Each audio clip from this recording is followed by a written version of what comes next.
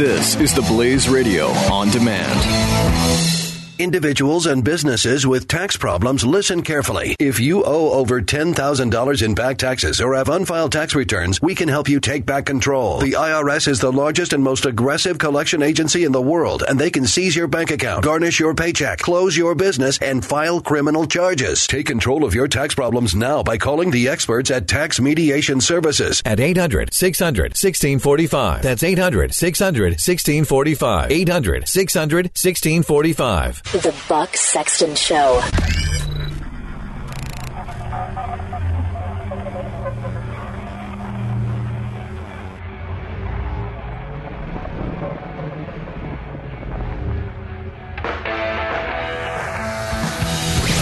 Now, spreading freedom across the nation. This is The Buck Sexton Show. Team Buck, welcome to the Freedom Hunt. Great to have you here as always. Phone lines are open right off the bat, 888-900-3393. Love to hear from you, your thoughts about anything we're talking about or anything you want to add into the mix, by all means. A lot of Trump transition team stuff today, some interesting stories about how he may involve himself in the economy. But I actually wanted to start with something else, because if I don't, I feel like this will get lost in the shuffle. If I don't get into this now, I have a feeling that this will not get attention from anybody, or will sort of fall by the wayside. There's been this hysteria out there. You've certainly seen it about fake news, and this has become something that everyone is talking about. And it's almost like there's a one sheet. There's sort of a rundown of journalist talking points. And it's, talk about fake news is right at the very top, discussing all the different fake news outlets. And there have been serious, quote, serious newspapers that have looked into the issue of fake news. There are serious newspapers that have published pieces on this with the suggestion, of course, that fake news, such as they describe, they get to decide what it is, may have turned the election. And in fact, there's an additional level to this, that perhaps Russian trolls, so sort of Russian fake news and propaganda efforts online, the digital world, could have played a factor in the election. Now, this has, of course, the twofold purpose of, on the one hand, making very sad, because they're very, very sad Democrats feel better about the fact that Hillary Clinton lost, right? Because she didn't lose because the Democratic Party is adrift. She didn't lose because the Democratic Party no longer mirrors or no longer supports positions that a majority of the American people, or at least a majority of the American voting population, or I know we're going to get into the discussion over the popular vote. So whatever, a majority of those voting in states that are necessary for the Electoral College victory to be the President of the United States, doesn't matter.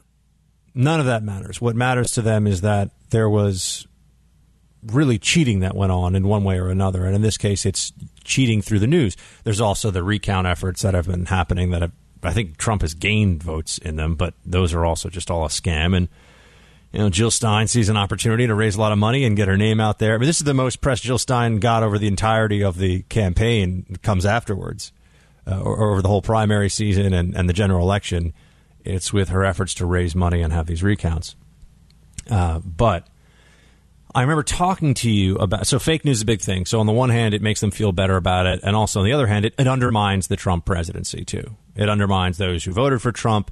Really, the message is supposed to be you who vote for Trump, or you who are Republicans who now have Donald Trump as your president-elect, are too stupid to know the difference between real news and fake news. And basically you're a bunch, you being Trump voters, a bunch of big dumb dummies, and it's all your fault. And this is why you have all these stories out there about fake news. Of course, it's always existed. Right. I mean, this is not a new concept, and also it is not the first time by any stretch of the imagination that people have tried to influence an election with either stories that aren't true or mean, you go back even to the earliest days of this republic, and there were scurrilous charges and accusations leveled about any number of candidates. Go back and read some of the things that were said about Jefferson and Adams, and name a founding father, and they're they wanted to be king, and all kinds of stuff. Hamilton, people said stuff about Hamilton too. So fake news is not a new thing. What's fascinating to me, though, is that the Washington Post did this big story, and I talked to you about it here in the show, which is why I wanted to revisit it. They did this big story on how much of an impact and how widespread these sort of fake news mills really were. That they're a big deal, that they really do matter, and that they really did perhaps change the outcome of the election. And they did this whole breakdown of how there's all these sites that get so much traffic, and they're just putting false stories out there, and that's why people just didn't have the good sense to vote for Hillary Clinton. Well, the Washington Post had this editor's note, which just sort of popped in, appended to a story that they did, and this was a big story. I mean, this was their sort of takedown of the whole fake news effort that, as you know, is supposed to be at least partially responsible for Trump's victory, and Russia's behind it, and the Russian menace now is allied with this Trump White House and all that other stuff. Here's the editor's note that I wanted to share with you. The Washington Post, I'll read it to you. The Washington Post on November 24th published a story on the work of 4 sets of researchers who have examined what they say are Russian propaganda efforts to undermine American democracy and interests. One of them was Prop or Not, a group that insists on public anonymity, which issued a report identifying more than 200 websites that, in its view, wittingly or unwittingly published or echoed Russian propaganda. A number of those sites have objected to being included in Prop or Not's list, and some of the sites, as well as others not on the list, have publicly challenged the group's methodology and conclusions. The Post, which did not name any of the sites, does not itself vouch for the validity of Prop or Not's findings regarding any individual media outlet, nor did the article purport to do so. Since the publication of the Post story, Prop or Not has removed some sites from its list. Now, I know you're like, why are you reading this whole thing? What they're really saying is, yeah, we decided that we would write this story, and one of the research outfits that we relied on is anonymous. How often do they give that? By the way, how often do you think you're allowed to cite a source that is a research organization, but it gets to remain anonymous? I mean, is this a basement troll somewhere? I mean, who's running Prop or Not? Who are these people or person? We don't get to know. Insists on public anonymity. So, could this be like some friend of John Podesta's who's running this group, Prop or Not? Who knows? We don't know. We're not allowed to know. And they identified 200 websites, and the Washington Post just went along with all of this, didn't do its own research, just found some online anonymous research group, cited it in its reporting, and since people have asked questions, and since some of those websites have come out and said this is nonsense, this is bullcrap, the research outfit, the anonymous research outfit, has removed some of those sites. So clearly not standing behind its research. But this is remarkable that the Washington Post, which is one of the biggest newspapers in the country, would do a major story. I believe it was a front page story. I mean, I read all the stuff online, but I think it was sort of their front page main banner story, and use research to support this conclusion that is just completely flimsy and not verified and not sourced. Goes to show you that it really wasn't about getting to the bottom of Russian propaganda efforts during our election.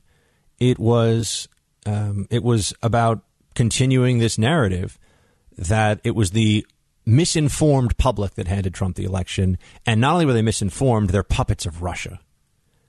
This is really vile stuff. This is really underhanded, even for something like the Washington Post. And this will just sort of slide through now. They will not do. They're not retracting the story. They're just adding this editor's note. But you can see that they were looking for anybody who was willing to support this theory that there were these Russian sites. By the way, how much of a real influence do these sites have?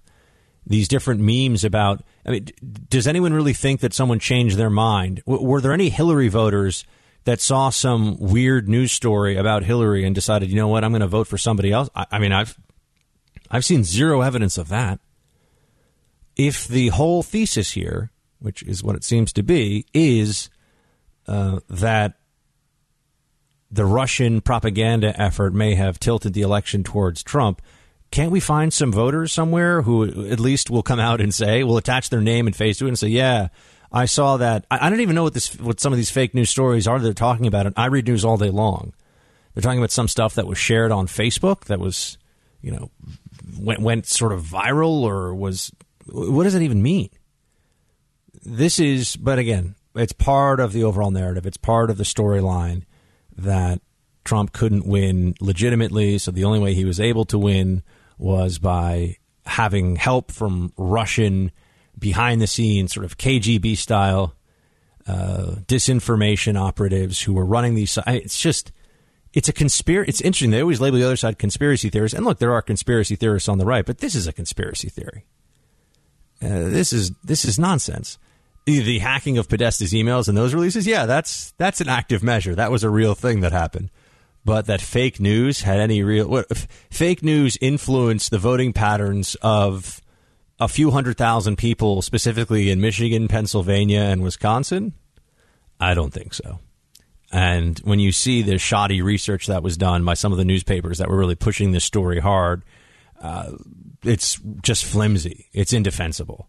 And it's because they were not looking for evidence to support a conclusion. I'm sorry. They were not looking for evidence so that they could then draw a conclusion. They were looking for evidence to support a conclusion they had already made. The media bias at work once again. 888-900-3393. Team sponsor this half hour is Super Beets. Super Beets. They're super beety. They're a nutrition goldmine. They're rich in vitamins, minerals, electrolytes, and dietary nitrates. Nitric oxide, by the way, which is also something that dietary nitrates convert to in the body, help boost circulation and maintain healthy blood pressure levels.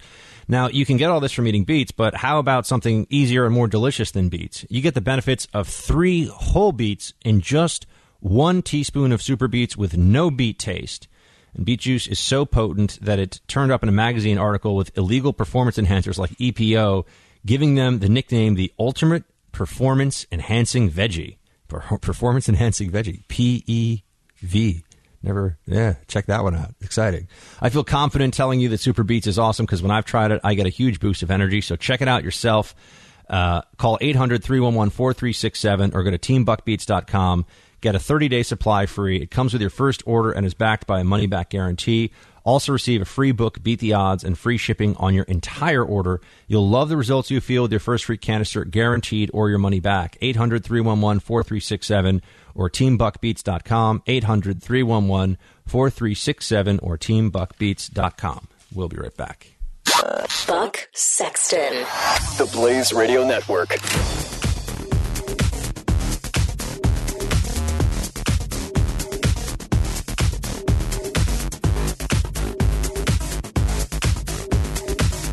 Individuals and businesses with tax problems, listen carefully. If you owe over $10,000 in back taxes or have unfiled tax returns, we can help you take back control. The IRS is the largest and most aggressive collection agency in the world, and they can seize your bank account, garnish your paycheck, close your business, and file criminal charges. Take control of your tax problems now by calling the experts at Tax Mediation Services at 800-600-1645. That's 800-600-1645. 800-600-1645.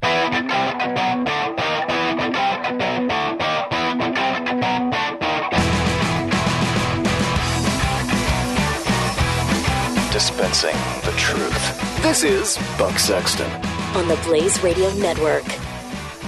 Other than the fact that you see a fair amount of people who are apparently upset at the notion of a handful of former generals in Trump's cabinet, which I think is an interesting objection to have. These are people that were senior-most officers of the United States military but there are concerns now that they're no longer generals. That I think I saw someone on Twitter say, "Why don't we just call this a junta?" I mean, really? This is like now we're heading towards military dictatorship because Trump is putting generals in positions of prominence. Anyway, I think that some of the criticisms that you're seeing about various cabinet officials or people that run different departments or just senior appointee slots really just come from this place of blind Trump hatred, which is a very real thing. And even this is one that got my attention. Even the Small Business Administration pick. And by the way, let's take a step back for a second. Let's be honest. How many of us even knew that there was a Small Business Administration to begin with? How many of us knew that was something that had to be picked by Trump? Now, the Small Business Administration, those of you who want to know, or it had to be picked by the president, has an office in every state. This is from CNBC, and it helps with financing and training for small businesses and entrepreneurs. People are making a lot of jokes because Linda McMahon, who helped found the WWE, which used to be the WWF, and then, John, did they get rid of it because of the World Wildlife Federation? Yeah, they got sued because of the World Wildlife Federation. Okay, so that's what I thought happened there. And the WWE and this, anyway, she helped found that with Vince McMahon. And it's worth, let's see what we have here. It's worth $1 billion, $1.5 billion today, market value as a publicly traded company. So she helped build a very valuable media property. And she's going to be somebody who's leading. Now, look, I know that there's video I've seen some of the screenshots where she's got like a microphone and she's out there on the stage, or not the stage. What do you call it? Where do the wrestlers? The ring. Thank you. She's out there in the ring with some wrestlers, and it's kind of funny. But then again, Trump has been involved in some of that. Trump is actually in the WWE Hall of Fame, which is a thing.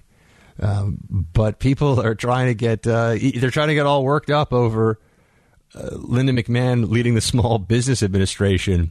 She created a very successful business from the ground up.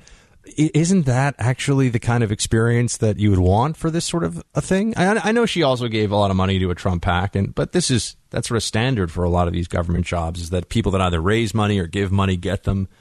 But I just think it's interesting. I mean, the Democrats, well, first of all, you've got to just look at this as it's primarily just Trump rage, right? Everything Trump does is bad. They were even thinking a day or two ago that Democrats would give Mattis a hard time, that they would give retired Marine Corps General Mattis difficulty with becoming Secretary of Defense. And then I think it dawned upon them that smearing somebody publicly in hearings or creating any kind of obstacles for somebody as revered in military and non-military circles as Mattis, but particularly inside the military, even for the Democrats, that's a little too much. That would look a little too bad. So my understanding is they've decided to back off on that one.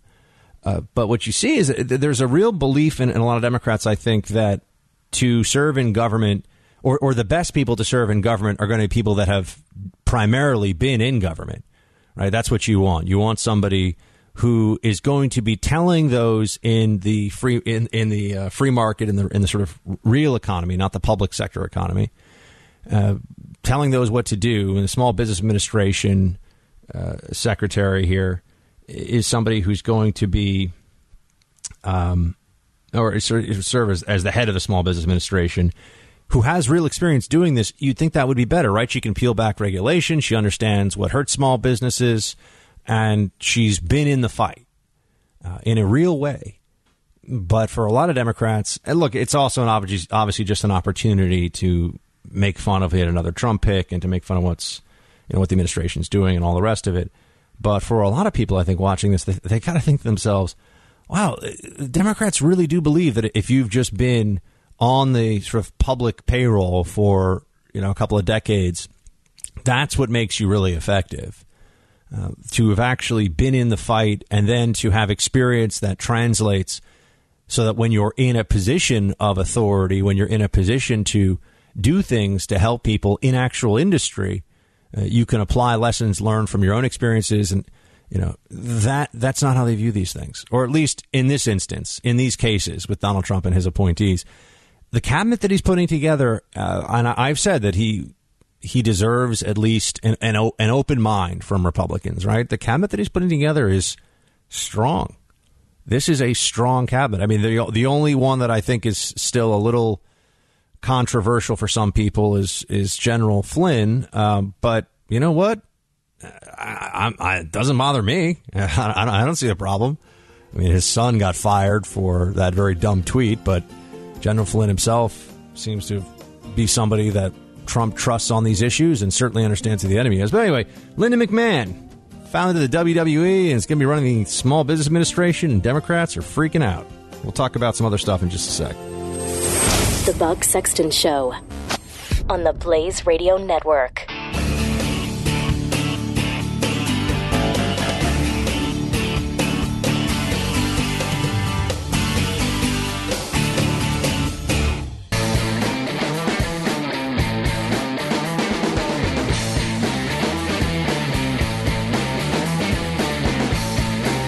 The Buck Sexton Show on the Blaze Radio Network. So here's a fantastic pick, by the way. Scott Pruitt, called here in the New York Times a climate change denialist, is going to be Trump's choice for the Environmental Protection Agency, which I first learned about from Walter Peck in Ghostbusters, who is the bad guy. This is why Ghostbusters, as an aside, is really a conservative movie. They're small businessmen. It's a startup. They're capitalists, right? Remember, they go after Slimer in the hotel, and he's like $5,000, and the guy who's the hotel manager is like, $5,000? I had no idea it would be that much. I won't pay it. And then they threaten to release Slimer, and yeah, so that's they are capitalists. They are small business owners. They are entrepreneurs. The Ghostbusters, that is. And then the EPA comes along out of nowhere and is like giving them all kinds of problems. And, he's like, possibly noxious waste, all this stuff about the containment unit. And, Dr. Venkman doesn't handle it that well, I would say. He probably could have smoothed things over with the EPA guy, but he didn't like the EPA guy in his little three-piece suit and the whole thing. So they got into it. And, they then came back with the cops and they shut down the containment unit, and all the ghosts were let loose. So EPA is the bad guy. And look, it's funny to me because there's not really a lot of disagreement, or there shouldn't be a lot of gray area when you're talking about the EPA and you're talking about how you want clean water and right. These movies. What was the movie with? I can't remember the movie with. There's Aaron Brockovich, of course. That's one, but there's also one with the guy who is from. I'm sorry, I'm completely blanking on his name. He's in, and I'm blanking. He's in. I was going to say Point Break. That's not the movie. Anyway, I can't remember. He's a famous actor. I can't remember. But he's in a movie where he's like a lawyer. He's, I think, kind of an ambulance chaser, and he gets involved in some clean water thing. And is it a civil action or something like that? I think it's called a civil action, something like that. And he's trying to prevent people from getting horrible diseases from dirty water. I mean, nobody wants. There's no pro dirty water faction. I mean, this also ties into the whole Dakota Access Pipeline thing. Nobody wants seepage of chemicals into water that's going to harm men, women, and children, babies. I mean, there's no constituency in favor of that. It's just a question of what's reasonable and what's a proven risk versus a sort of either theoretical or made up risk. And this is where this is where the debate somehow always goes off the rails. People say, oh, well, you don't want clean air and clean water. It's like, no one wants there to be a tremendous amount of smog. And we know what pollution, if you've ever been in a city, I mean, I've been in some cities because of my previous work before media. I've been in some places where you can really kind of smell and feel and maybe even in the air kind of taste. Well, that's gross. The fact that they burn waste, they burn trash, they burn, and it just creates acrid smoke all over the place, and all sorts of chemicals and things, burning plastic, and it's in the air, and it is gross. I mean, the air quality is terrible. And those of you who have spent some time in China, I have friends who talk to me about being in some of the cities there, and you can just see the buildup on the walls. No, there's no constituency in favor of that. Republicans don't actually want to see rivers full of toxic waste, and it reminds me of the old cartoon that there's a couple of them. There's Captain Planet, which was pretty lame, but he's our hero and he's going to take pollution down to zero. But I don't really know. He just was fighting polluters. It was a bad cartoon. It's no DuckTales, I'll tell you that. And then there's also the Toxic Avenger, which is much more of a sci-fi thing, where a guy who sort of gets toxic waste on him goes around and, I don't know, he fights people with a mop. He looks a little weird, to put it mildly. And of course, there's the Teenage Mutant Ninja Turtles, who are turtles that get exposed to toxic waste, and then also a rat that's exposed to toxic waste happens to know ninjutsu because he was the pet of a ninja master in Japan. I don't know. Ninja Turtles, I loved Ninja Turtles for years, and looking back in retrospect, it's like an acid trip, man. The whole thing is crazy. You got some giant turtles doing backflips and a rat that's teaching them how to do karate, although technically it's ninjutsu, but you know what I mean. Close enough. Nobody wants toxic waste in their water. Nobody wants their food to be dirty. But should we destroy the coal industry because of CO2? Should we put massive inhibitions on fossil fuel exploration, or even just export, because we're so concerned about CO2 in the air? CO2 naturally, is in the air. Plants need it. Plants take in CO2 and spit out oxygen. I guess theoretically they don't spit out anything, but you know what I mean. Photosynthesis and all that stuff. Freshman bio. There we go. Nobody wants dirty water, but the CO2 in the air thing is crazy. This is a conspiracy theory, or this is a theory that's completely unproven. That they keep changing the data. I had that guy's editorial, I think it was in the Wall Street Journal a couple days ago, where he talked about how he's totally on board for all the climate change stuff, except he knows that the storms getting worse, that's a lie. And for that one deviation from the climate change orthodoxy, they wanted to destroy him. Now we see that the EPA, which was really the only way that Obama was going to get the kind of environmental regulations that he wanted, was through executive fiat and through the EPA, right? EPA is an executive branch agency. So Obama was able to use them, and there was a Supreme Court case, and it went in favor of the EPA, where they can essentially regulate, because, air goes between states. It's almost like it's really an extension of the Interstate Commerce Clause, because, air moves around. All states fall under the EPA's federal mandate about how much CO2 they're putting in the air, and there's this whole complex way they're trying to create limitations on. It's just insane, and it means that your energy prices are going up, and it means that there's all sorts of regulatory hurdles that companies have to get around. And meanwhile, despite the Obama administration's best efforts, you have had something of an energy revolution in this country because of shale oil, and America is an energy superpower. And I remember, decades ago, people were Mideast oil in America, we're going to run out of oil and all these bad things are going to happen. And now we find out that, no, we got plenty of oil. In fact, we have a lot of oil here, and we have a lot of natural gas here. And we have so much that we're exporting a lot around the world. And I think I should check the numbers on this. If you add our shale oil and our natural gas, if you add sort of our fossil fuel exports, we're definitely like in the top 3, I think, for the world. And I'll check the numbers in the break and make sure I'm giving you the straight facts on that one. But so you got this guy Pruitt, who they call a climate change denialist. And by the way, denialist is intentionally, they use that word, not skeptic, you'll notice, and not even opponent, which would be pretty strong, right? You're a climate change, or I guess a climate change opponent maybe makes it sound like you're fighting against climate change. But there are many ways they could, they could phrase this, but they use denialist so that it conjures in the mind, or there's an association with Holocaust denial. And if you think that that's extreme, there are some people who have come out, I mean, meaning that my interpretation of this goes too far. There are some who have come out and have likened it to Holocaust denial. I mean, they'll actually go out and say that. It's a horrific and immoral refusal to accept evidence. And in this case, they say that it even has the consequences of perhaps causing a future Holocaust, and that we will all die because of these because of the lack of action, lack of regulations on climate change.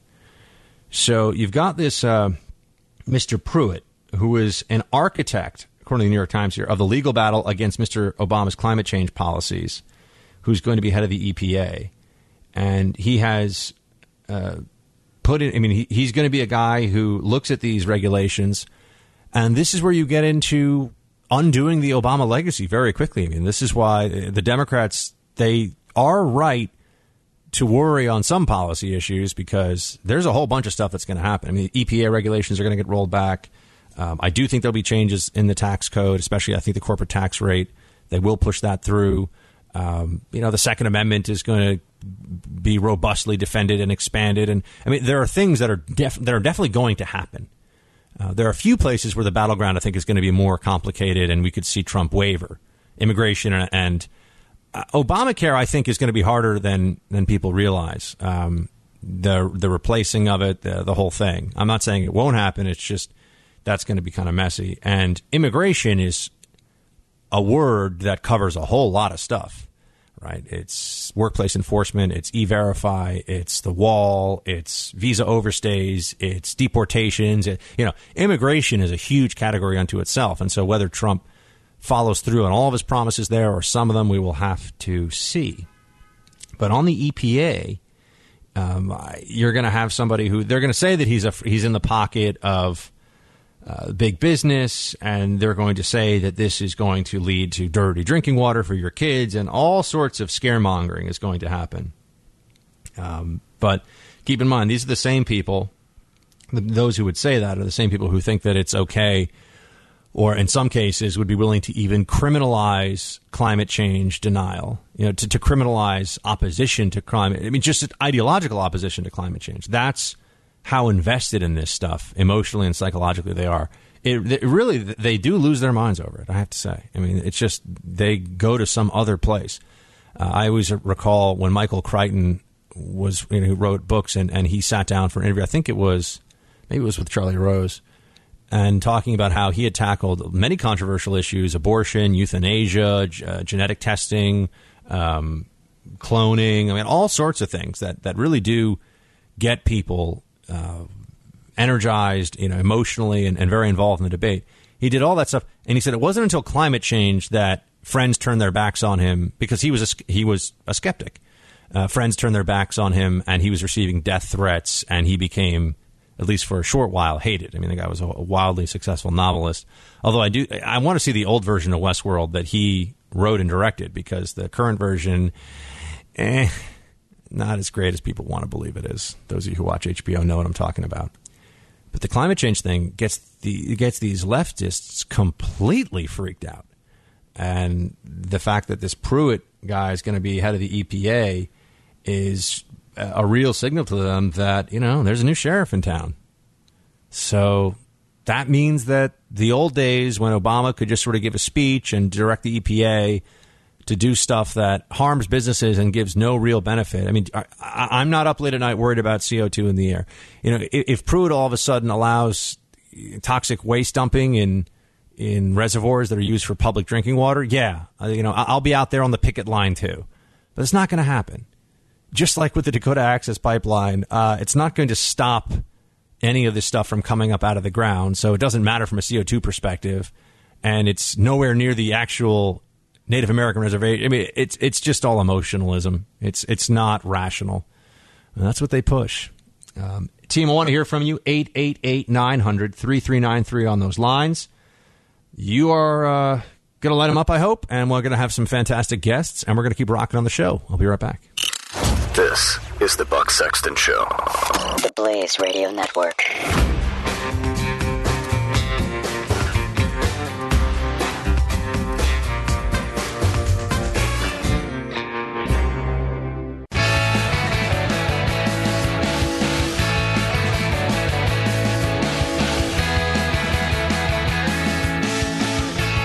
listening to the Buck Sexton Show, only on the Blaze Radio Network.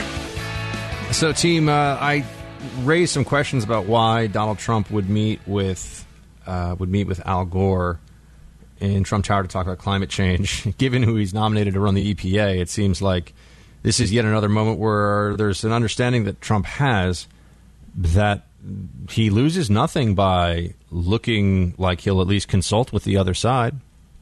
It's interesting, isn't it, that he doesn't really get much credit for this. Did Obama meet with people that were wildly opposed to policies that he had stated during the campaign? Was he meeting with Republican thought leaders or conservative thought leaders on how to grow the economy? I say this in all honesty. I certainly don't recall that. Maybe it happened, but I feel like I'd remember. I'm not saying that Trump is necessarily even going to act on any of the advice that he gets from these individuals. I don't think that's necessarily the case. But I do think that it looks like he's being, as he said he would, open-minded. It looks like he will listen to the other side. It looks like he's willing to take a moment and hear what they have to say. And this gives him a degree, perhaps, of credibility, or should give him a degree of credibility when he finally makes decisions on some of these issues. Leonardo DiCaprio snuck into Trump Tower as well. I shouldn't say snuck in. Obviously, he was invited, but he hung out with the Donald and Ivanka to talk about climate change. Look, I guess if I were worth like a couple $100 million from being an actor, I'd want to fly around on my private jet and lecture everybody about how I'm trying to save the planet, right? Because what else could really match the needs of your ego? Like, what else could go to that level other than I'm literally trying to save the planet here, people? Yeah, I flew here on a private jet, but I am your savior. And by the way, did you see Wolf of Wall Street and Titanic and yada yada, et cetera, et cetera? Wolf of Wall Street was good, but not great. It was too long, also. Very, very few movies should be 3 hours long. I mean, like Braveheart, The Godfather, very few. The Buck Sexton Show. only on the Blaze Radio Network.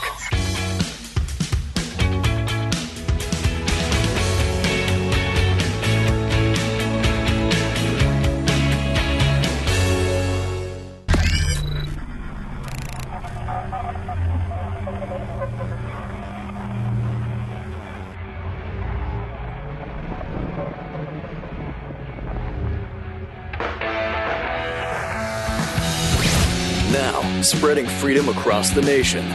This is The Buck Sexton Show. All right, Team Buck, welcome back to the Freedom Hut. We're joined now by Glenn Reynolds. He is a law professor and a columnist for USA Today. He also blogs at instapundit.com. And his USA Today article we're going to discuss is Trump is FDR with the fireside tweets. What's up, Glenn? Good to have you. Hey, great to be here.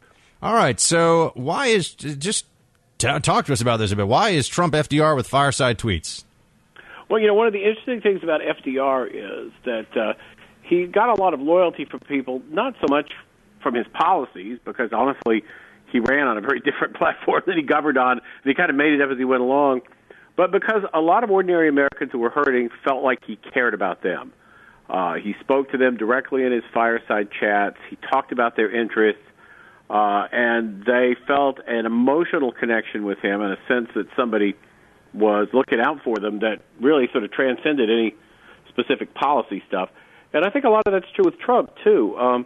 The white working class supporters in particular, and the working class in general, black, white, whatever, has been treated pretty badly by the people that run this country for quite a while, and treated not only badly in terms of policy, but even more so with disdain. And I think that Trump, by treating working-class people with respect and acting like he cares about them, has really forged a kind of an emotional connection that may turn out to be reminiscent to what FDR managed to do. So in the carrier deal, people have been picking this apart now, and I know Trump has had some back and forth with a union boss who says that it wasn't as many jobs as Trump said it was, and that it's a bit exaggerated, but regardless, it seems to be a public relations victory for Trump. I mean, because as you say, it makes it seem like he cares about individuals' actual jobs, and whether it's 1,000 jobs or 700 jobs doesn't really matter. The messaging is still the same, and these are exactly the kinds of employees and people that are just working for a living that Trump was saying all along on the campaign trail he's going to help out. No, I mean, I think that's absolutely right. And, he made that specific promise about Carrier. President Obama actually mocked him about it and said, how's he going to do it? You got a magic wand? And then Trump went and did it. And I think that looks pretty good. And it does send a symbol of caring. And, there's a piece in the New York Post today by Selena Zito, who's a reporter who, really got out and talked to people all over flyover country and all the little towns in a way that very few reporters did during this election. And she says even the anti-Trump working class voters are starting to have second thoughts. And it's partly because they feel like Trump really has gone to work for them. And it's also because the Democrats and sort of the pundit class have doubled down in their contempt for working class people, basically saying, well, if you people gave us Trump, then screw you. So it's really driving people into Trump's arms. And I think that as long as the Democrats keep yammering about fake news and, deplorables and all that stuff, that's going to continue as well. What do you think about the criticism that are being leveled about winners and picking winners and losers? Now, this is something you're hearing both from Democrats who want to undermine this sort of Trump pre-presidential victory, as well as a fair amount of conservatives who say that this sets a bad precedent. I feel like there's a moment in time now where people are starting to sense that the perfect should not be the enemy of the good, or rather, free market principles are fantastic, but for example, is a tax break for a company, is that cronyism, or are we opposed to taxes and we want there to be tax breaks? I mean, it seems to me like there's a moment where we can have a discussion about how the market is not a completely level playing field right now. And so, go ahead. Well, I mean, first of all, talk about picking winners from Democrats is pretty rich, considering that that's been Obama's policy right, of course. Years. It's been complete cronyism. And, Solyndra was $700 million. This was $7 million. It was 1% of a Solyndra. And unlike Solyndra, actually did, save some jobs. So, I mean, I think Democrats have no basis to complain about this. Their only complaint is that it's somebody else doing it and not them. I mean, I do think there's a much more legitimate sort of, conservative libertarian criticism about picking winners. But, what Trump actually has said is, once my tax policy goes through, once I lower the corporate tax rate, and once I make it possible for companies to bring a lot of money back from overseas, everybody in their right mind is going to want to have a business here anyway. So the Carrier thing is maybe more of a one-off than the way he plans to do business all along. But now, if that'll turn out to be true, it'll be great. If, in fact, it doesn't, then it won't be. I mean, the tax code is 70,000 pages, not because it's trying to make the playing field level for everybody, right? I mean, this is part of, I think on the one hand, you have Trump putting people in places like we were talking about last hour, the Small Business Administration to peel back regulations, the EPA to peel back regulations to create that more level playing field. But in the meantime, there are also a lot of imbalances. I mean, one thing that, I mean, you see it, I see it all the time on the media side of things. There are a lot of legacy institutions and not just regulations, but even laws that support certain people in the marketplace. And there's current government intervention all over the place, what I'm trying to say. And I think it's interesting that there's this sort of freak out when Trump engages in a form of government intervention, and yet that's happening all the time already. Well, that's right. That's right. And, Trump has never pretended to be a libertarian or even really a conservative. I mean, what he really is a sort of 70s Rust Belt Democrat, more in the mold of, Scoop Jackson or maybe even Dick Gephardt. And that's, and his policies are mostly in line with that. Now, 70s Rust Belt Democrats were conservative, but what the advantage they had over most current Democrats in the political class is they actually did like America and they like the American working class. And I think that's why I say I think Trump may be the new FDR in that regard, that he has a chance to forge a real bond with a segment of society that feels like it has not only been treated badly in an objective way, but just looked down upon. And I think that contempt, which I guess started back in the 70s, maybe with Archie Bunker and All in the Family, that contempt for the working class from sort of the betters openly expressed and proudly and smugly expressed, is really the poison that's been in the American political system for a long time. And I think Trump is helping to draw that poison out by giving people a sense that somebody cares.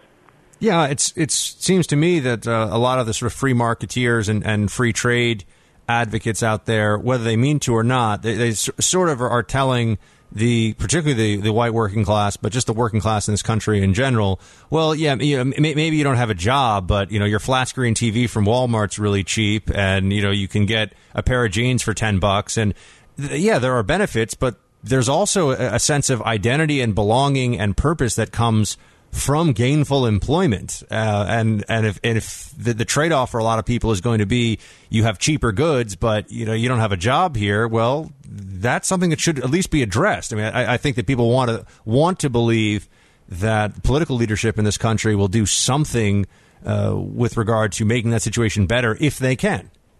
Well, I think it's funny that, like, in our political class, for that matter, our journalists and such, these are people who get probably 99% of their self-image from their jobs, and yet they can't imagine that anybody else would feel the same way. Yeah, it's true. They seem to think that, or also that they should just, people should just retrain for other jobs or positions. That's a lot easier said than done. I don't know a lot of journalists who want to become welders. No, and I don't know a lot of people who'd want to hire them if they did. I think that, that the retraining thing, I mean, the big problem is there's a lot of research that says that the retraining just doesn't work, that people retrain for jobs and typically wind up nonetheless working for half the wages they got before their factory closed. So I think that's kind of a, it's a sort of solution people like to wave their hands at to make it look like they've done something about the problem, but it doesn't. Now, maybe there's not that much we can do. I mean, automation is still coming on. I guess we could do like New Jersey and, ban self-service gas so people have jobs pumping gas and stuff. But I'm not necessarily suggesting Trump's policies are going to work. FDR's policies were actually disastrous. Nonetheless, the fact that he looks like he cares politically is a really big deal. Yeah, because when you look at some of the jobs programs, Obama likes to talk a lot about green jobs, for example. That doesn't really make, unless you happen to be in an area of the country where those green jobs, which are almost across the board, are subsidized by government in one form or another. If you're a Rust Belt person who works in a factory, if you're some of the, and again, these are the people that we believe decided this last election in favor of Trump, you don't really want to hear about green jobs, and the sharing economy and Uber and all that stuff. Well, unless you live in New York, San Fran, or a big city, that doesn't necessarily do it for you either. And so, to your point, even if Trump at a sort of a macroeconomic level isn't making sound decisions for the long run, in the short run, at least it does speak to people and they care and it matters. And what's funny is Barack Obama once got that, because early on he actually wanted to bring back manly jobs for working class men and push back against his advisors who said they should be steered into jobs like nursing aides and other stuff. He said that's actually women's work, and they need to do something that fits with how they define themselves as men. And this didn't go over well with the Democrats, and the feminists pushed back and didn't want the stimulus money going to jobs that would employ men. So most of it got diverted to health services and social services and wound up basically going to women. But Obama's instincts on that were actually sound, and he let that go. But I think Trump has more confidence in his instincts here. How do you think, in terms of the positions that Trump has, I mean, obviously some of them have to go through confirmation and such, but the picks he's made for the economy, for the regulatory agencies, how do you think that's shaping up? I'm pretty happy with a lot of them. I'm certainly very happy with the Mattis appointment, which actually seems to be pretty bipartisanly approved. But the interesting thing is, overall, he's a lot of people thought he was going to come in and basically be a false flag and be a Democrat, but this is probably the most conservative executive branch we've seen in decades that he's putting together on all kinds of issues, from the environment with the EPA pick to Homeland Security and immigration to small business to, you name it. And I think that if he plays the Ben Carson card right, the HUD appointment will actually help him make some inroads, which he's already starting to make among the black working class, which has got to be the Democrats' worst nightmare. How would that work? War game that for me a little bit. How would that work? I mean, Ben Carson as HUD secretary, there, of course, every appointment that Trump makes, even Mattis got some pushback, and they said that Democrats might not relax that 7-year separation from military rule for him. And then they go, okay, we won't put up a fight, right? But even with Mattis, there was a little moment there where they thought they might stir up some trouble. With Ben Carson, they're saying, he doesn't have government experience, and clearly Democrats are opposed to it because they're just opposed to Trump. How could Carson be useful to the administration in the way that you're describing? Well, HUD does a lot of work in poor neighborhoods, which are frequently black, and it is an easy thing to do to make them feel like the administration cares by actually helping people get jobs. And there was actually a really terrific piece in the Christian Science Monitor just a couple of days ago by Patrick Johnson there on the growth of black working class support for Trump since the election. And I think that, it goes back to the same thing. There's a substantial number of black people who'd rather have a job than a check. And to the extent that Carson and Trump can help them get that and feel like that's what they want, they can peel off some votes. And that's got to be, the Democrats' worst nightmare. We were just talking about Pruitt, by the way, as the EPA pick. Any thoughts on that? I saw somebody on Tucker Carlson saying he shouldn't be the pick because he sued the EPA, and I thought that was sort of a funny message for the Democrats to send. That's like saying you should never appoint somebody as Attorney General who's defended a criminal defendant. Yeah, they're making the case by trying not to make the case there for why Pruitt would be a good EPA head. Glenn Reynolds is a law professor. He's a columnist for USA Today. Also, his blog is instapundit.com. Check out his latest on USA Today. Glenn, great to have you. Thanks for making the time. Thank you. Sponsor of this half-hour team is Silencer Shop. If you've never thought about it before, I'm asking you to give it some consideration. A silencer for your firearm is a fantastic accessory, and Silencer Shop is the place to go. They've got the best prices with the best service. When you purchase a silencer from silencershop.com, you simply pick it up at a local dealer with no transfer fees and no shipping. A silencer in your firearm offers many advantages, such as better accuracy and reduced recoil. And when shooting with a silencer, shooting becomes a more social sport because it's easier to communicate. You can have more fun, enjoy the environment around you more, and plus it looks cool. So you should really check it out. Silencershop.com is the place to go. The staff there will help you out. You can call them, email them, check out the testimonials. They'll make sure that you are squared away. You go through the process as quickly as possible, and you will be good to go. Maybe just in time for Christmas, or I don't know how long the process takes, but hopefully soon. Silencershop.com. Again, silencershop.com. Help make the world a quieter place. And we will be right back. Buck Sexton, the Blaze Radio Network.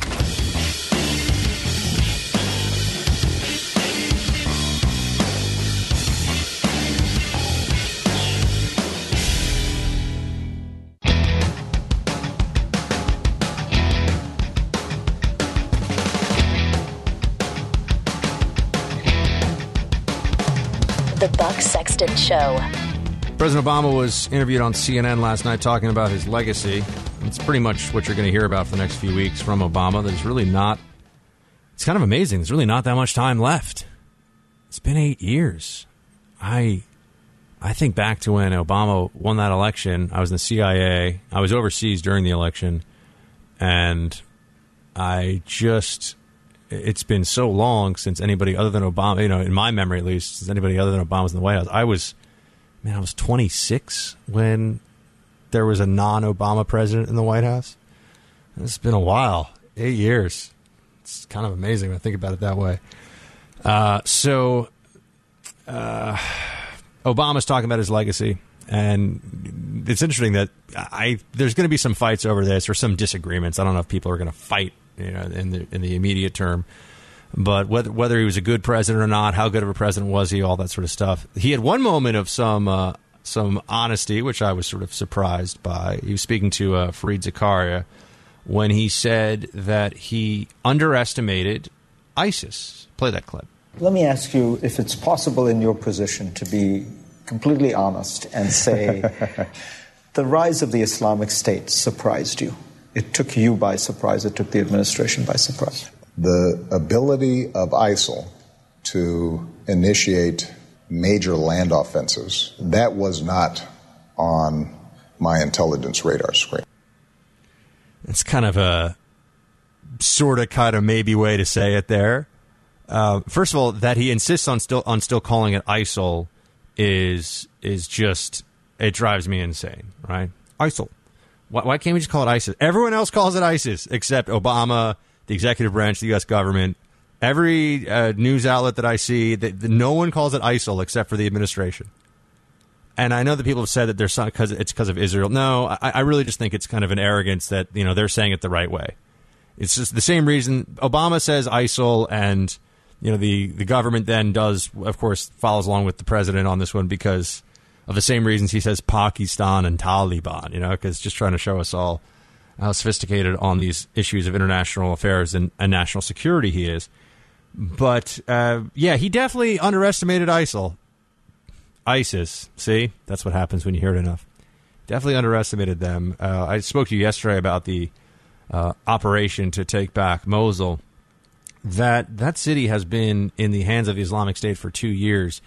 We are going to be hearing, once the dust and unfortunately the bloodshed finally stops, once the dust clears, we're going to be hearing for quite some time about just how much of an atrocity that really was for that city. And one of the major debates that's going to come up about Obama's legacy, and you're going to see this fight over whether the status of forces agreement that George Bush signed was essentially tied Obama's hands. There's nothing he could do because Bush signed this agreement and had this agreement hammered out with the Iraqi government. So when Obama came into office, whoops, well, sorry. Don't believe that for a second. They used the previous administration's agreement. Remember, they're not bound by it. The new administration come in and say, let's renegotiate this. They used the new administration or the old administration's agreement as the excuse to pull out troops. And now we've more or less got the number of troops that Obama in Iraq that Obama probably would have been able to leave behind and maybe would have stabilized the whole thing and prevented, at least, I couldn't have prevented the Syrian civil war, but it definitely could have prevented the jihadist blitzkrieg that came blistering through northern Iraq, seizing cities and towns along the way, and eventually Mosul, and even going well beyond Mosul. I think it's easy to forget now. There's a time when there were Apache gunships, U.S. Apache gunships, that were being used within a 20, 30-minute drive of Baghdad to fend off ISIS fighters who were trying to make a play for Baghdad itself. I mean, that's how bad things got while this commander-in-chief was at the reins. So I think it's worth noting. 888-900-3393 team. We will be right back. The Buck Sexton Show on the Blaze Radio Network.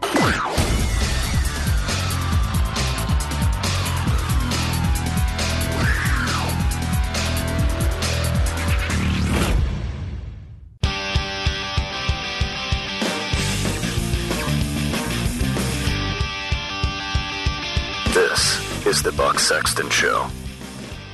Team, we're joined now by Kelsey Harkness. She is a writer at the Daily Signal. Kelsey, great to have you. Hi, Buck. Thanks for having me. So tell me a bit about Betsy DeVos and Donald Trump and the possibility that together they could end Common Core. What's going on? Well, it's an interesting question about whether Betsy DeVos, Donald Trump, and a Republican administration can end Common Core. We know Common Core has received a lot of pushback from a lot of grassroots polls. But the reality is Donald Trump and Betsy DeVos are very limited in what they can do to end Common Core. Common Core was adopted by the states, of course, at the hand of being coerced by the Obama administration with grants that made it extremely hard, if not impossible, to say no. But Common Core is no longer tied to those federal grants because there was so much pushback against it. And since it's no longer tied, states on their own can exit Common Core by working with state lawmakers and the governor. But the reality is there are some things that Betsy DeVos can do at the education department, like ensuring that the laws on the books that say the federal government cannot be involved in curriculum decisions, she can make sure those laws are enforced. We can imagine the Obama administration may not be enforcing those. But the reality is, if you live in a state and you want to get your child out of Common Core, you have to do it at the grassroots level and call on your local lawmakers and governors. So, Betsy DeVos, what's her background? I mean, she's going to be Trump's education secretary. What do we know about her? Betsy DeVos is from Michigan, and she has been involved in a number of education nonprofits. She comes from a wealthy family. She's a philanthropist, and she she has worked on the education issue for a while. She served on the board of Jeb Bush's foundation, which is why there's still some questions among conservatives about whether or not she's fully against Common Core, because as we all know, Jeb Bush actually supported the Common Core standards. So I think that there is sort of a trust but verify approach when it comes to Betsy DeVos. People will be watching to see whether or not she does really encourage states to get out of Common Core. But really her pet project is expected to be school vouchers. And school vouchers, what they are is they would provide a check to a low-income family that's trapped in a failing school district and say, you know what, your child should not be forced to go to this terrible school which is failing its students. Here's money for you to enroll your child into a private school of your choice, which is exactly the option that a lot of lawmakers actually choose for their own children, which is ironic that so many of them fight against it. Tell me these 6 interesting facts. This is a piece Kelsey has up on thedailysignal.com. Tell me about the 6 interesting facts about Elaine Chao, Trump's pick for transportation secretary. Yes, so Elaine Chao is more, she falls more into the establishment Republican group because she has been around Washington, D.C. for a while. Of course, she is married to the Senate Majority Leader, and the two are sort of a power couple here in Washington, D.C. So I think that conservatives there, she'll be leading the Department of Transportation. She's already led the Department of Labor under President George W. Bush. And we all heard Trump's promises when it came to infrastructure, improving airports, improving bridges, and so forth. And she's going to be tasked with carrying that out. So it's certainly a big responsibility for her. But as we see clearly, Trump actually is appointing a very diverse cabinet. Elaine Chao is the first Asian American, was the first Asian American to be appointed under the Bush administration to head a cabinet, and now she'll be the first to head 2 cabinets. So I think that she has a big task ahead of her with carrying out President-elect Trump's infrastructure plans. But she is very knowledgeable. She's worked at think tanks, including the Heritage Foundation, where I'm employed. But she's very, very experienced when it comes to policy. And Trump's EPA pick, we talked about him a little bit earlier in the show, Pruitt, he has a long history of fighting the EPA. Like what? Yeah, so Pruitt is, I just published a story on this last night. He's involved and has been involved in a number of lawsuits against the Obama administration's EPA climate change agenda. He has challenged the Clean Power Plan, which aims to combat global warming, the Waters of the United States rule, and the renewable fuel standard. He comes from a state that has some of the most energy and oil companies in the country, so he doesn't deny that he's willing to go out and defend these companies and keep their jobs and ensure that there's more jobs in this. If you Google an article about him right now, I found this interesting. So you're likely to come across a letter that some lefty green groups have accused him of basically taking orders from an energy company and special interest groups and using them as part of his formal agenda against the EPA's climate change plans. Well, what's interesting, if you look at the groups who are behind this, the NRDC, which is Leonardo DiCaprio's pet project, the Sierra Club, they did exactly the same thing under the Obama administration. I wrote about this about 2 years ago, where these green groups were accused by Republicans in Congress of colluding with the EPA in a number of manners which they believe greatly compromised the EPA's independent authority on a lot of these environmental issues. And last on the list here, Ben Carson, HUD pick. What do you think Dr. Carson's going to do? Well, I'm sure your listeners are well familiar with Ben Carson. I think he's going to be a fascinating pick. He has been criticized for his lack of agency and government experience, but the reality is he did a great job running for president of the United States. He, for a long time, has cared about low-income communities. It's where he came from. I think he's an excellent communicator. He really, I think, will go out to these low-income communities and families who are in need of a safety net and talk to them and really figure out how he can reform HUD and what he can do to help, reduce a lot of the waste, but maybe I think there's a chance that he can inspire some of these low-income communities to kind of get off their feet and use these government programs just for temporary means. And I really think he serves as an inspiration for them. Kelsey Harkness is a senior news producer at The Daily Signal on Twitter. She's at Kelsey J. Harkness. Great to have you, Kelsey. Thanks for stopping by the Freedom Hut. Thank you, Beth. Team phone lines are open, 888-900-3393. We will be right back. This is the Buck Sexton Show on the Blaze Radio Network.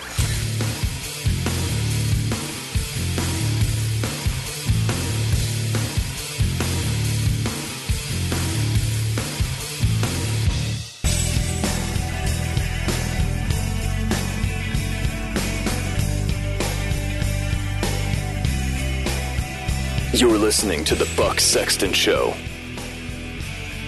Very interesting piece in the Hollywood Reporter from earlier in the week. Not a newspaper, or not a magazine or a website I spend much time on. But Time Warner, huge company, owns a lot of media properties, cable provider. Time Warner CEO Jeffrey Bukes, I think you say his name. Maybe it's Bukes, but I think it's Bukes. Who knows? Let's call him Jeff. What's up, Jeff? He says Democrats were a bigger First Amendment threat than Trump. He was speaking to Business Insider CEO Henry Blodgett at a conference, and Blodgett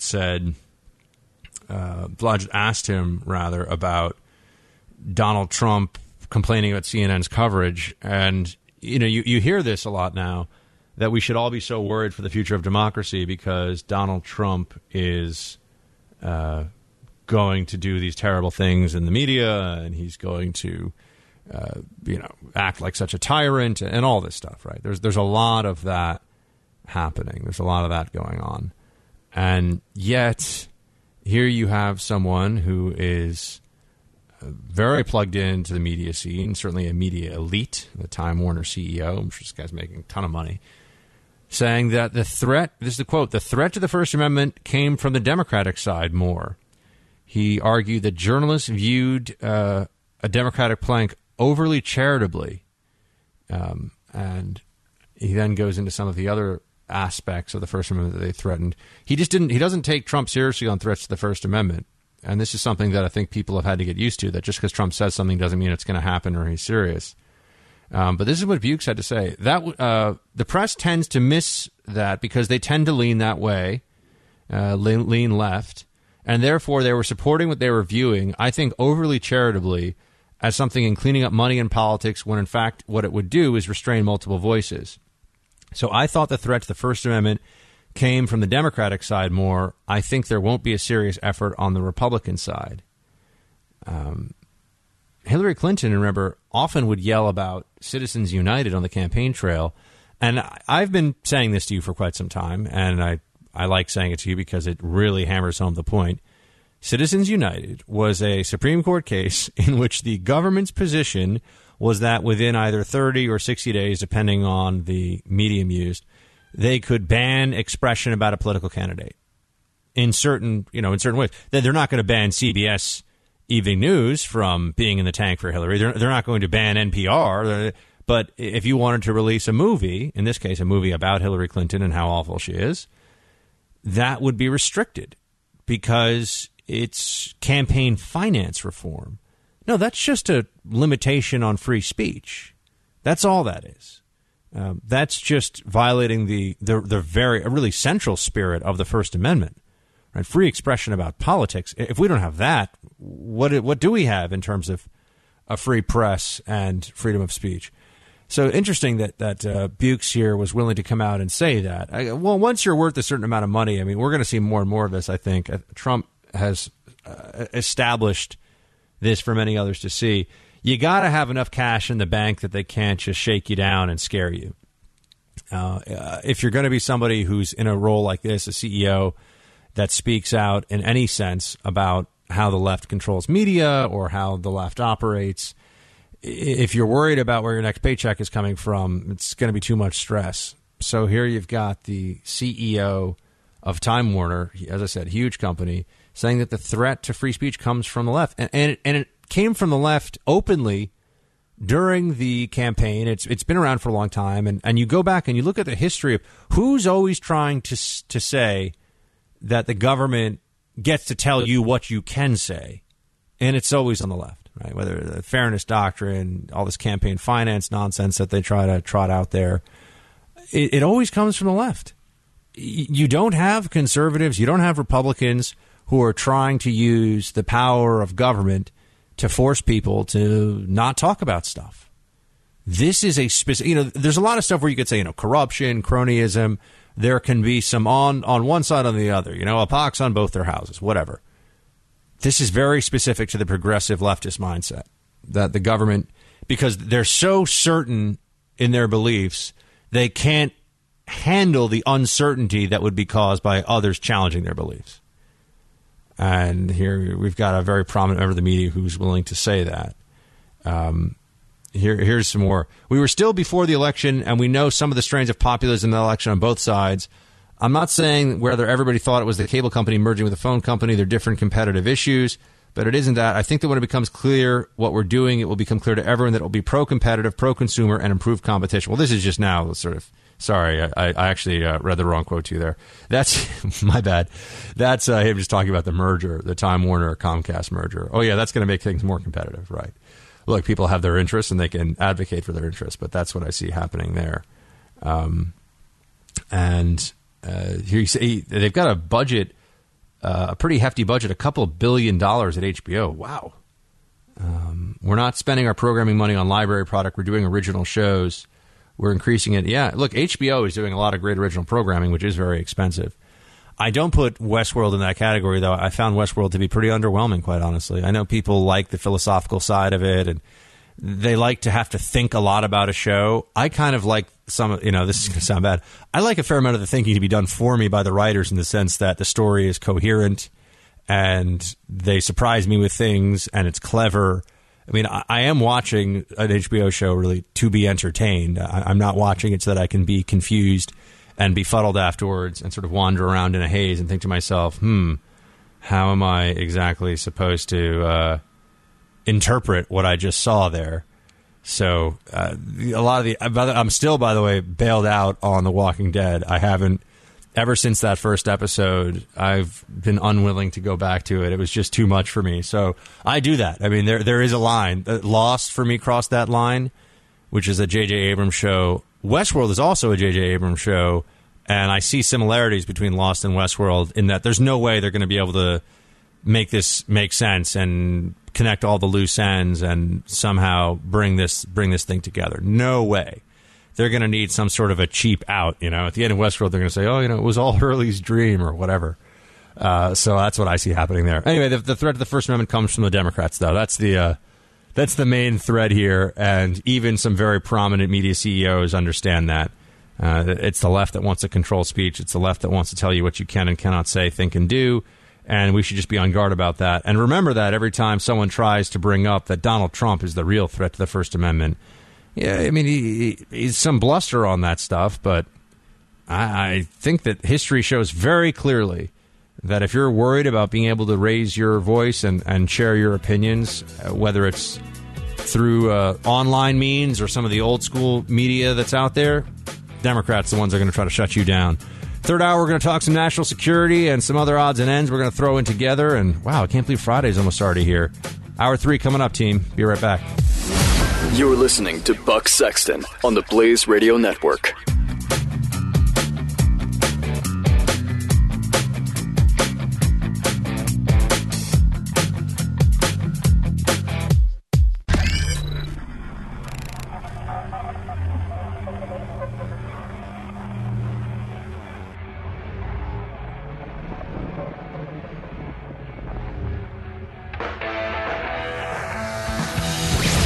Now, spreading freedom across the nation.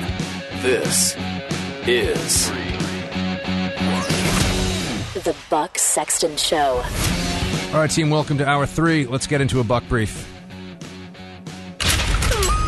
You are entering the Blaze Threat Ops Center. This is a secure space. All outside comms are down. Prepare to receive the Buck Brief. Matt McInnes is on the line. He is a fellow at the American Enterprise Institute, where he focuses on Iran and issues in the Persian Gulf. Matt, great to have you. Thanks for joining the show. Thanks for having me. Great to be here. So let's talk a bit about the Iran deal going forward. What do you think Trump is going to do with this thing? What do you think Trump will do? And then we can talk about what should he do. Well, I think the main thing that he wants to do when he gets into office is take a hard look at what's really going on with the deal. I think, frankly, he needs a really good intelligence brief on it. See what the Iranians have been up to, since the deal was signed, and I think he's going to take figure out how he wants to really ratchet up the pressure on the Iranians. I really doubt he's going to rip up the deal the first day. I think all the signs are pointing to rather how do we potentially renegotiate this deal? How do we use the existing structure of the deal to put the screws to the Iranians to keep hold their feet to the fire on the deal? What are the biggest for you? What are the biggest failures that are in this deal, Matt? Well, I think everyone agrees that the big problems with it are we can't go to their military sites to do inspections, which is where if they're doing any type of nuclear weapons research, that's where it's happening, and we're not allowed to go there. And so if they're doing any covert activities, it's going to be almost impossible for us to know that's happening. The other part of it is the sunset clause, that this deal's only going to last for 10 to 15 years. And once that's done, it's going to be really difficult to keep them from being able to dash to a nuclear weapon in about a month or two if they want to do that. In fact, not just a nuclear weapon, but perhaps an entire arsenal if they wanted to. So I think finding a cap at the end of the deal, getting a better cap, and frankly getting better access to those military sites, those are the big issues. What is Iran's game plan? What are they trying to do from a military and national security perspective? What are they trying to accomplish in the first couple of years, let's say, of a Trump administration? How are they going to use force and use their proxies across the Middle East?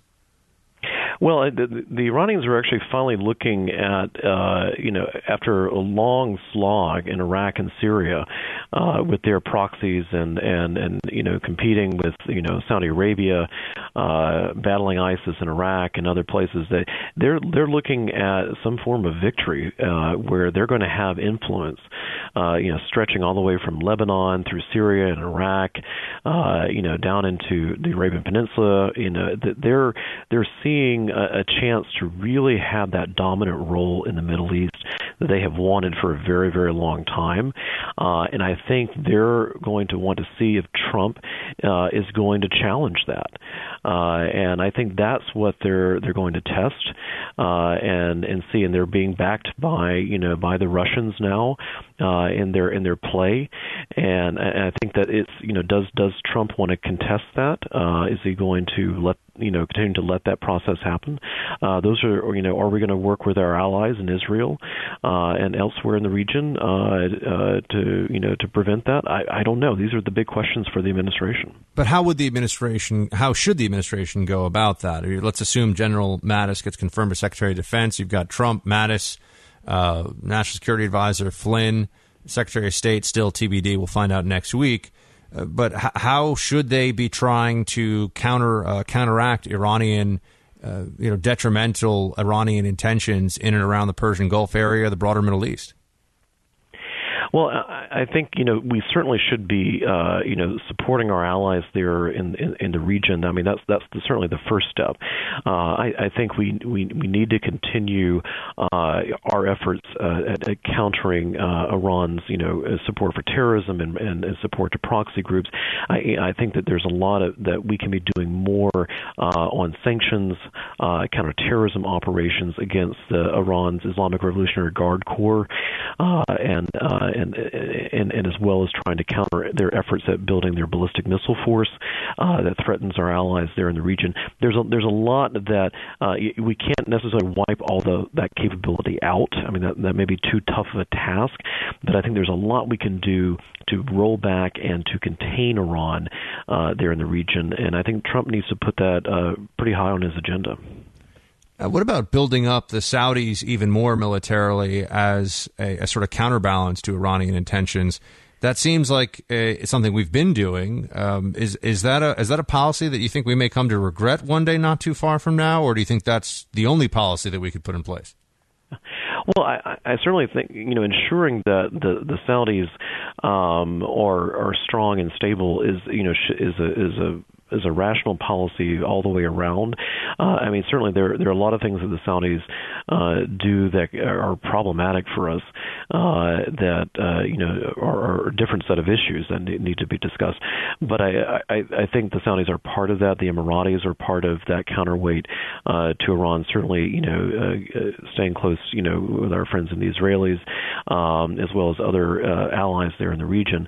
But the main thing is, I think we need to be looking at what is Iran doing that is fundamentally destabilizing the entire region, and what we need to be doing not just with our allies there, but there's a broader international community that we need to be working with to make sure that what Iran is trying to do in building these proxy groups and fueling sectarian wars there in the region, which then create crisis for everybody. What we can do to stem that, I think, is something that everyone should be concerned about. Iran has a strong hand right now in Iraq, in Syria, in Lebanon. Those don't seem to be places where we particularly have the leverage to use to push back against what are Iranian ground deployments in some cases. So wouldn't there have to be a pretty dramatic shift in U.S. policy towards dealing with the Iranians if we were to really try to confront that head on? I mean, we can talk about economic sanctions. We can talk about sort of diplomatic responses. But if the response is going to be military, not necessarily going sort of guns blazing, but if there's going to be some sort of a military counterbalance to these Iranian forces, I mean, where would it come from, and who can we count on? No. Well, no, like I said, I think that there is a broader international community for this, certainly with our European allies and our allies there in the region. I think, frankly, that there's roles for everything from our special forces in this, to be able to, potentially counter some of the activities of the Revolutionary Guard Corps and the Quds Force from Iran, as well as, frankly, being able to help interdict some of the weapon shipments that Iran does in the region. That's a critical part of this.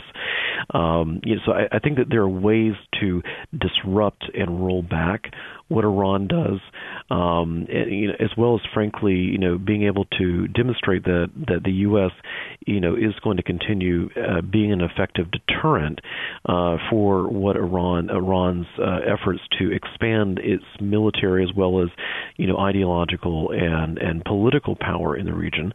I think these are all things that can be done without necessarily going into a full-bore military conflict with Tehran. Matt McInnes is a fellow at the American Enterprise Institute. You can read his latest at aei.org. And, Matt, we really appreciate you joining us today. Thank you. Thank you. Team, phone lines are open, 888-900-3393. We'll be back in a few minutes. Buck Sexton on the Blaze Radio Network.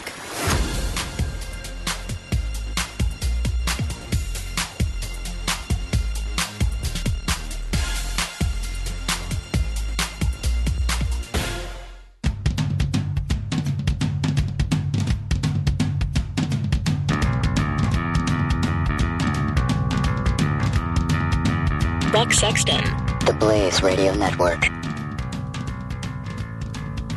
Team, I wanted to share something with you here. And it comes from, we're talking a lot about the various Trump appointees.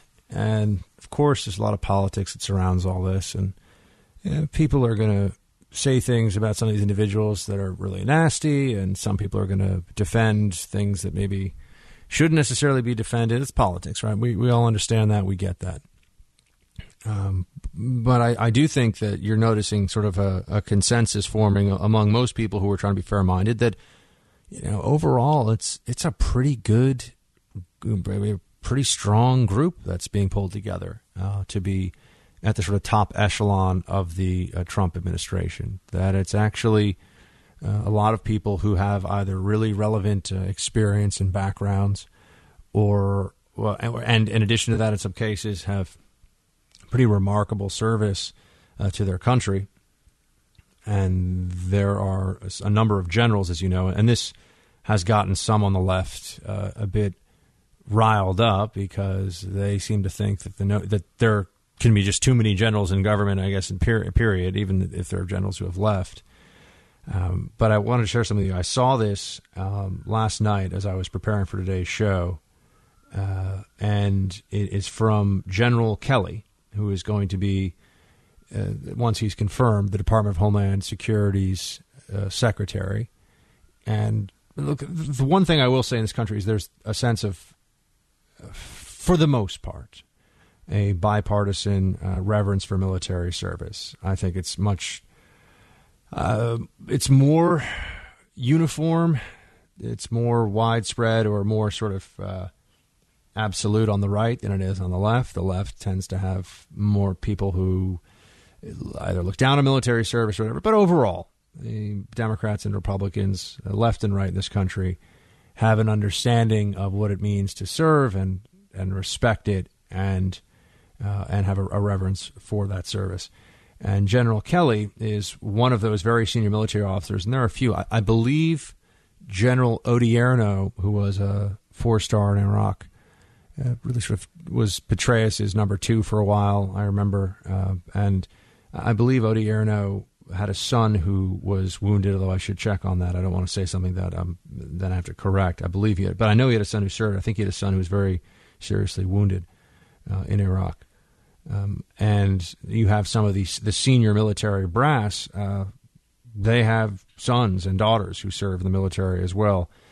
And, of course, that can mean that some of them, including a very, very senior member of the Pentagon, can suffer the kind of loss that so many Americans have over the course of these wars by losing a son or a daughter in combat. And this was these are the words of General Kelly on losing his son in Afghanistan, and I wanted to just read them to you verbatim. I think this gives you a sense of who this man is, and it'll resonate, I'm sure, with many of you who have served, and also many of you who have loved ones who have served, and perhaps even some of you listening who have had loved ones who have served and who were lost in action, who have been killed in action, or wounded. So here's what General Kelly said about the loss of his son.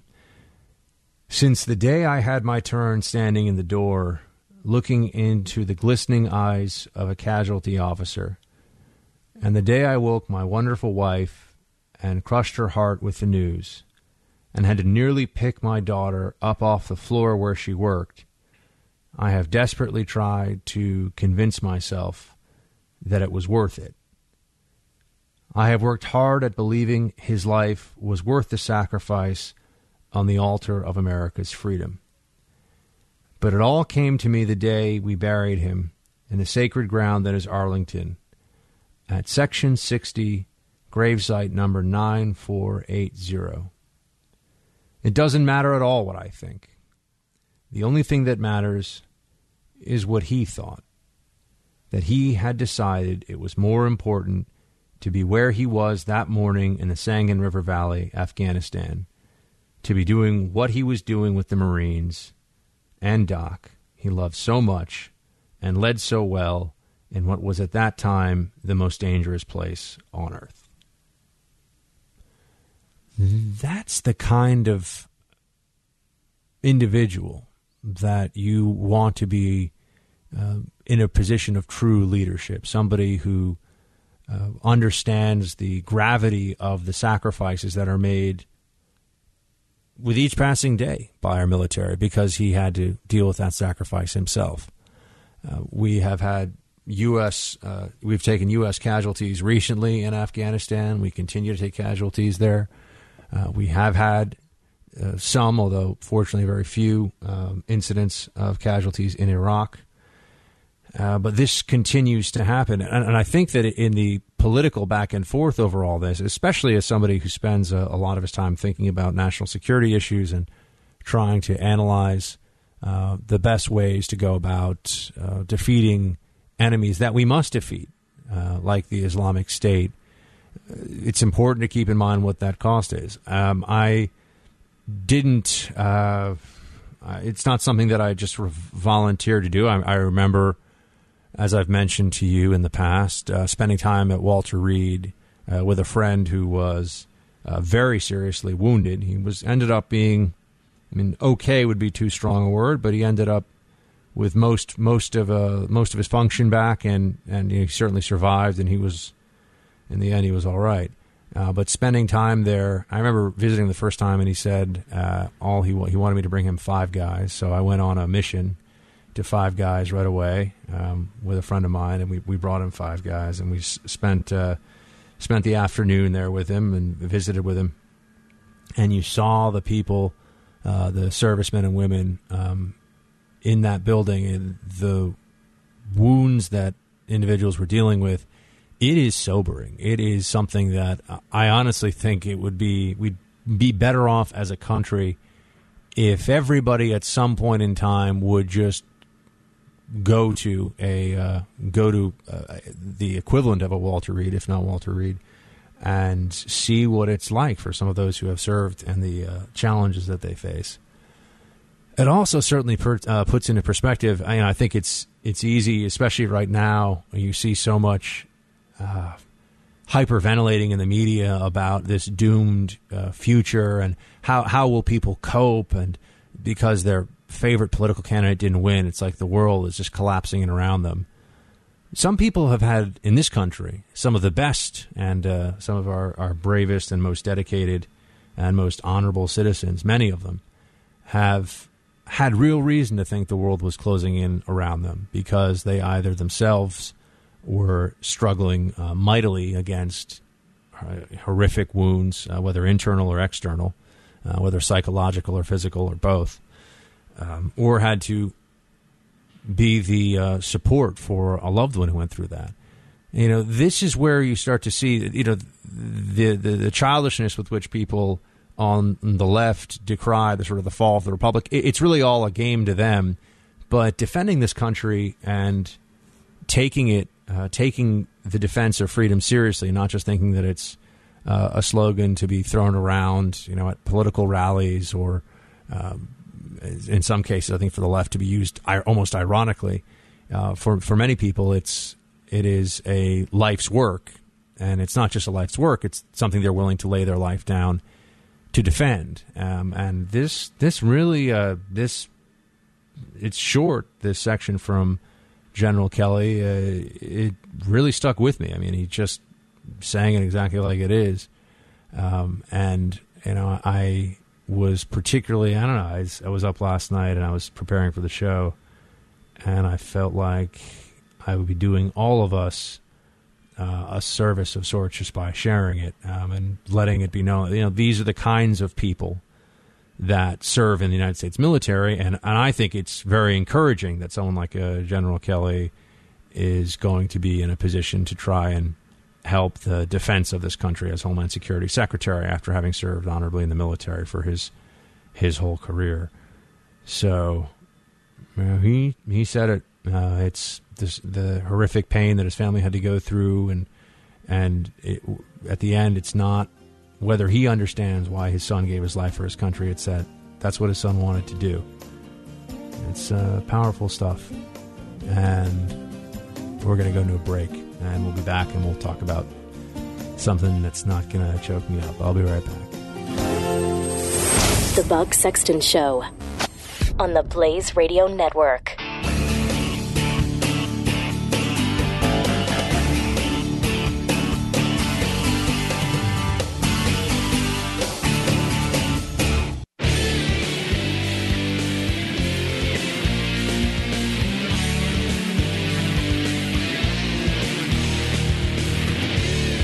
Buck Sexton.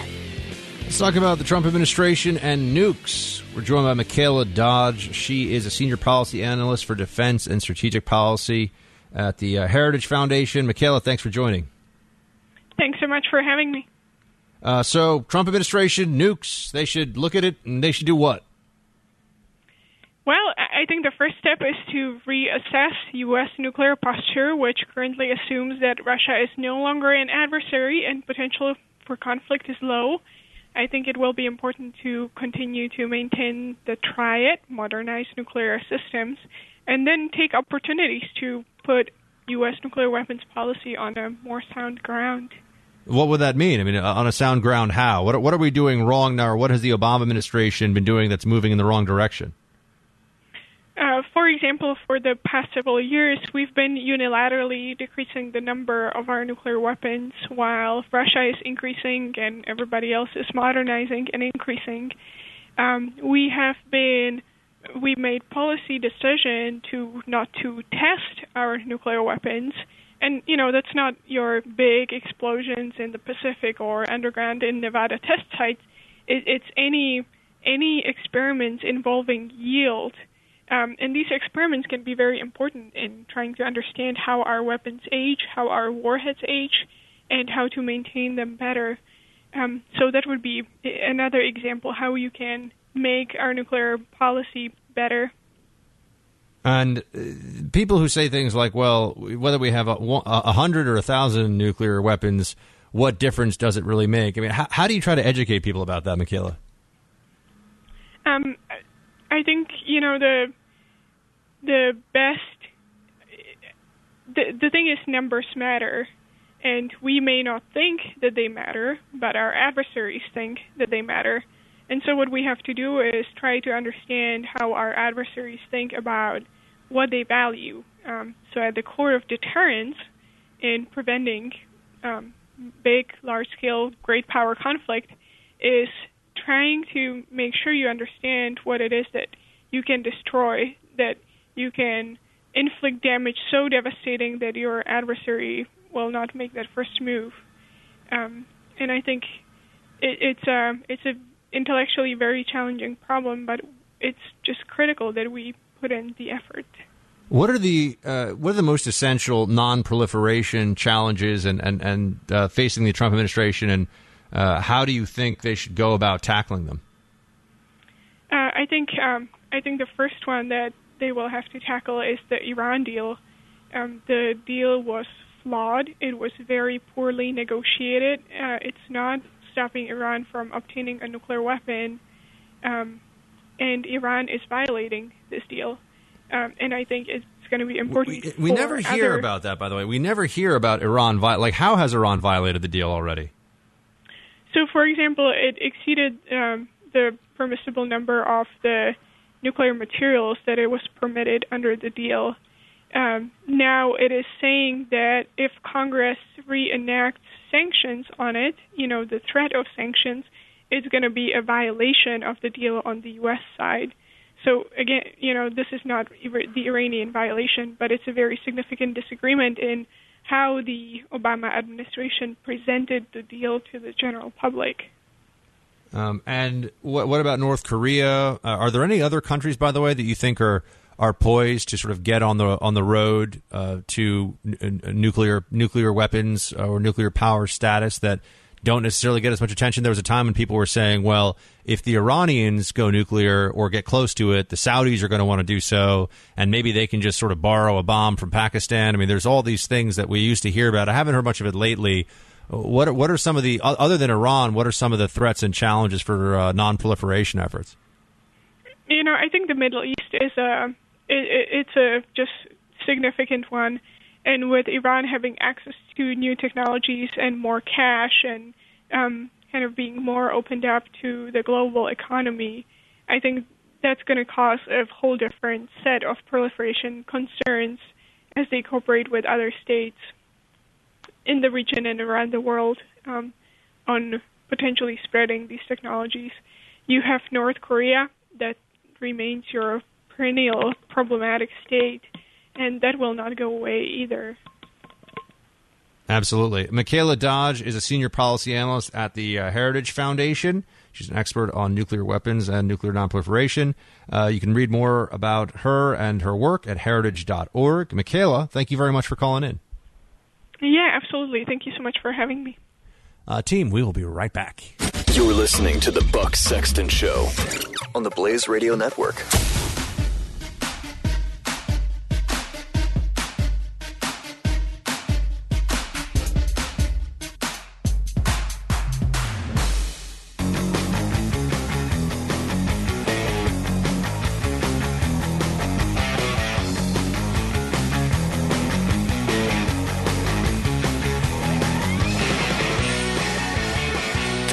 This is the Buck Sexton Show. All right, we got a call up on the board from Rocky the Beekeeper in Nebraska. Rocky, are you actually a beekeeper? I am, Buck. I just love raising bees, although they fall prey to crop dusters this season. So I'm beeless. How do you? So you okay? But usually you actually are a beekeeper. So you or rather you gather the bees for the making of honey. Yes, yeah, it's a real fascinating thing to do. Really rewarding. Bees are just totally awesome. Tell me why bees are. This is fascinating. I know you want to talk about something else but I'm just curious because I've never had a beekeeper on here before, and I've talked about I feel bad now because I refer to the burqa as beekeeper chic, but I'm sure what you wear is way more chic than a burqa. But why? Tell me, what would I not know about? I mean, all I know about bees is they make honey and they can sting me. What else can I know? Well, I'll tell you one that makes people go gee whiz sometimes. I actually like to get stung in my hands when I handle the bees. Is this the kind of thing you want to share on air? This is kind of some weird stuff. You like getting stung? No. The bees carry something in their sting that relieves my arthritis. Oh, wow. I have arthritis in my hands, and after the bees sting me, I get about 48 hours of relief from it. So really? Yeah, I don't mind a little bit of pain, and then I feel like I've got little kid dance for a couple of days. But, I mean, do they get to know you, or, like, will they sting you no matter what? Or how do you – I'm just curious. Like, do you do the whole – you must do the whole head-to-toe thing? Or is there a way that you can make them mellow so they won't sting you? Yeah, you smoke them. You take and you put a smoker. It's like a little billows that's in a can, and you put in, like, some wood chips, some wet wood chips, and then you burn it, and then you smoke the bees. And what it does is bees basically work on a colony mentality where the colony does different things because of the pheromones that are secreted by other bees. And it gets to be kind of complicated in some ways because you've got different bees that are specialized in different jobs, and those pheromones control which of the jobs are increased and decreased as to, like, the number of drones, or if there's an extra queen being born, because there's really only one queen in a hive mainly, and they'll kill the rest. And all of that works off of smell. But when you spray that smoke in there, the pheromones are not able to be smelled by the bees, and they become rather docile, actually. And when you first start beekeeping, you go in that full beekeeper, like you said, the burqa type thing. But after you deal with them a while and you get more comfortable, I usually just wear a mask because I'm afraid for them getting in my mouth and my eyes and things of that nature. But the body, it's not that big a deal. And, gotcha. And those my bee soup is simply nothing more than a painter's outfit. It's made out of Tyvek, so it breathes a little bit, but they're extremely hot. So in the summertime, I usually opt not to wear the full beekeeper, just the face veil. Yeah, well, just don't let the Saudi Mutawas see you. If they show too much ankle, you're in trouble. So, Randy, what did you want to ask me about before? I just saw that on the screen that you're a beekeeper, and I was curious, but what was your question?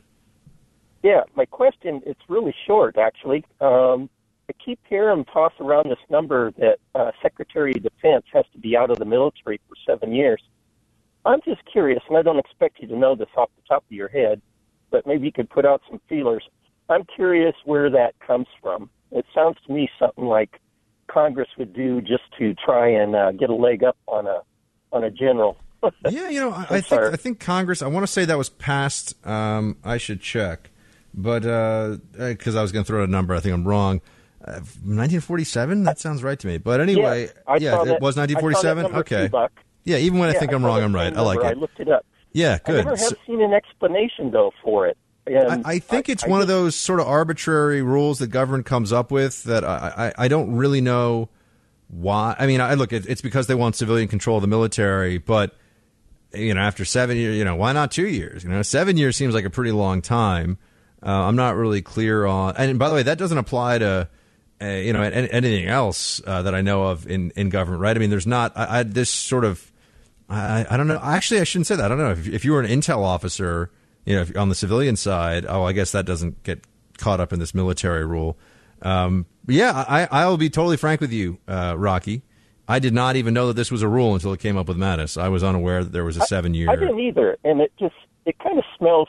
It smells funny to me. It doesn't smell right. Because it can't be due to security. I mean, for goodness sakes, if you're a general and you've been able to get TS. Whatever type clearance all the way on up. If you've got that, it's not like there's any sort of problem there. I don't see any problem with, financial gain. I would trust a general way more than I trust our congressmen to be taking those positions. So, it's just a question. No, it's a good question. I'll look into it. I don't really know what the rationale behind it is. It seems a bit arbitrary to me, but Rocky, I will look into it, and maybe I'll have an answer for you tomorrow on Freestyle Friday. How about that? I think that's and how great. How do I get hooked up with some? Bring you some. You know what I was going to ask for. That's right. How do I get hooked up with some artisan honey? I'll bring you some. Yeah, I can also give you hog factoids since I was a hog farmer when I was a kid. On the farm. Wow! I mean, I eat bacon and eggs pretty much every morning. So that's, and I have to say, since I started doing that, I'm in better shape and healthier eating bacon and eggs every morning than in the old days when I would eat like croissant or bagels or any of that kind of stuff. So I'm a big believer. All the dietary warnings are all bogus. Oh yeah, bacon is great for you. Pork's supposed to be bad. Everything in moderation. Yeah, it's crazy. All right, Rocky, keep making that sweet honey, my man. Thank you for calling in. Good to talk to you. Yeah, I'm hoping to have on to the show at some point soon a guest who just wrote a book on sort of the history of food. Actually, Sarah Lohman. I just thought of this now. I asked Amy to get her on soon because I saw this piece. It's called "Kebabs Are the Next Hamburgers: How War and Immigration Predict What We Eat." I don't really like that headline. It's not that it predicts what we eat, but there's a correlation, obviously, between population movements and cuisine. This has been something that it's been around for a long time. I mean, I think I've talked to you before about the history of coffee and how coffee and originally comes from Yemeni traders would move along the eastern coast of Africa because you obviously can't grow coffee in the desert in Yemen.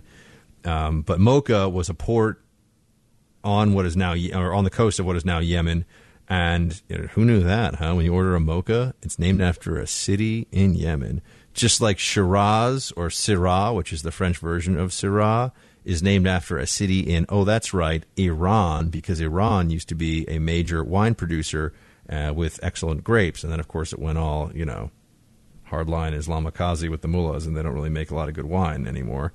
You get what I'm saying.